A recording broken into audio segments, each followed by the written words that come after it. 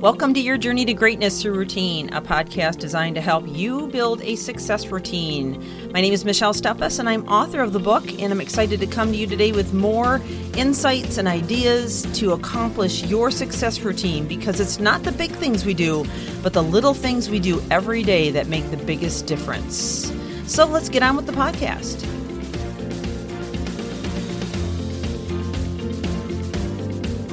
We are continuing our series on captivating confidence, and we've been asking you questions every day to assess yourself and see where you land in the area of confidence from all different levels, both intrinsically and extrinsically. And yesterday we talked about being comfortable in your own skin, just with me time, just being alone with you, and how important that is. But we've also discussed what do we do with failure, and we've talked about self-care and how we might feel about that. And if somebody compliments us, how do we respond? We've really covered a lot of ground. Well, today, the next question that I intend to ask is about stress. And I know I've covered a lot about stress and the fact that, when you are under stress, it can cause incredible damage to all of your organs, your digestive system, your brain, but also to your cognitive function and your overall future and your ability to process well and to remember well and to not be reactive. So this is really a big one today. So you need to ask yourself the question, what do you do when you feel stressed? We all are going to face stress from time to time, and have you ever just stopped to think about, what do I do when I'm stressed? And is this a healthy way to deal with it? I mean, really? Because sometimes we just get into these habits and patterns that we just repeat over and over and over again, and we just wire it into our brains, and then we just, accept the fact that this is how we deal with stress. This is what we do. And we may even brag about it or taunt me. Yeah, when I'm stressed, I just go to the bottle, And there's even country songs about that. Yeah, the whiskey take my mind or whatever. I mean, and there's, and it's, we joke about it, but really, is this stuff that we really want to be doing? We need to examine that. So I want to challenge you to do that today. So when you are stressed, do you turn to drinking alcohol, since we already brought that up? That's A. B, spending time working through emotions and beliefs, maybe through cognitive restructuring. 3, or C rather, playing computer games because you can escape into imaginary world. Or D, watching TV to distract yourself. Which of those would describe you? Or is it another one that I haven't even mentioned? Possibly there are many that I haven't mentioned. So how do you deal with stress? Well, I intend to share a few ideas today on how you can deal with stress and develop a new habit or pattern that you can begin to make that your go-to instead of what you're doing currently. Okay? So, one way that I find useful in stressful situations is to listen to a podcast or a YouTube that just calms me down, as it helps me to reframe and think rationally. So another way that I do it is to go look at my vision statement or look at some affirmations that I have written down. And if you were in my office, you would see that I have some very encouraging things posted.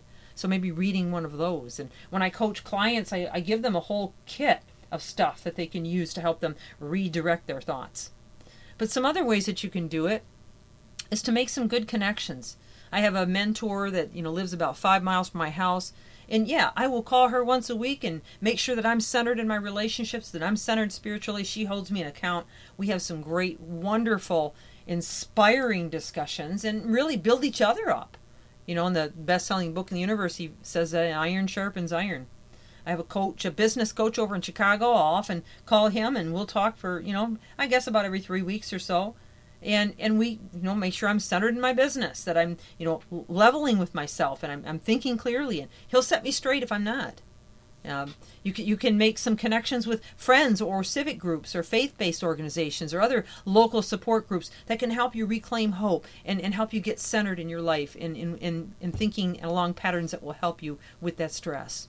You can avoid seeing crisis as insurmountable and instead choose to reframe and think, now look, is this really as bad as I'm thinking it is? And is it really something that is out of my control, or is there something I can do inside of myself to help this? You can stop, repeating it and regurgitating it over and over and over in your mind. You can stop doing it because all you're doing is expanding the neural networks and increasing that stress. Okay?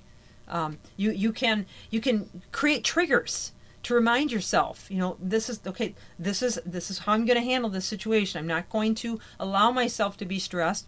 And every time you see, say, the doorway, or you see your dog, you pet your dog, it's a reminder, take a deep breath, calm down, reframe. They got those stress balls for a reason, because when you clench those muscles, it actually does release oxytocin, and it drops cortisol and helps you to feel less stressed. These are all habits that you can develop. You can begin working on some goals. Do something constructive instead of doing something angry or violent or upsetting or destructive. Instead, maybe you have a hobby that you go to immediately when you're stressed. There's so many things. You can journal when you're stressed. That's a great way to handle it. You can read if you have something.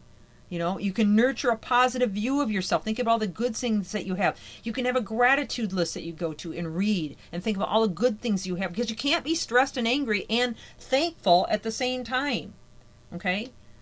So these are all things that can help you. You can go take a bath if you want to do something soothing, and just calm down. You can go for a walk. A lot of times that helps people to calm down. There are just so many. This list really could go on for hours. But find ways that you can learn to deal with stress and then replace the things right now that you're doing that are currently very destructive to you. Well, we've run out of time for today. This is Michelle Steffes with your Journey to Greatness through Routine. I hope that this has helped you and given you some ideas, or at least maybe spurred you on to think about some ideas on how you can adopt new habits and routines, because as I said in the beginning of the podcast, it's not the big things that we do every day, but the little things that make the biggest difference. Developing new habits is taking those little steps and adopting new thoughts and patterns and ideas and routines and things that we do, and those triggers that can help us to slowly but surely evolve our minds and change the way that we think and process life. And in the end, guess what? It's all worth it. Well, thank you again for joining. I am asking you, please share this with somebody else that may benefit from it. And, be sure to write a review as well. And if you don't have the book, Your Journey to Greatness Through Routine, please grab a copy. You can get one on my website at ipvconsulting.com or michellesteffes.com. Or if you'd like, you can get one on Amazon.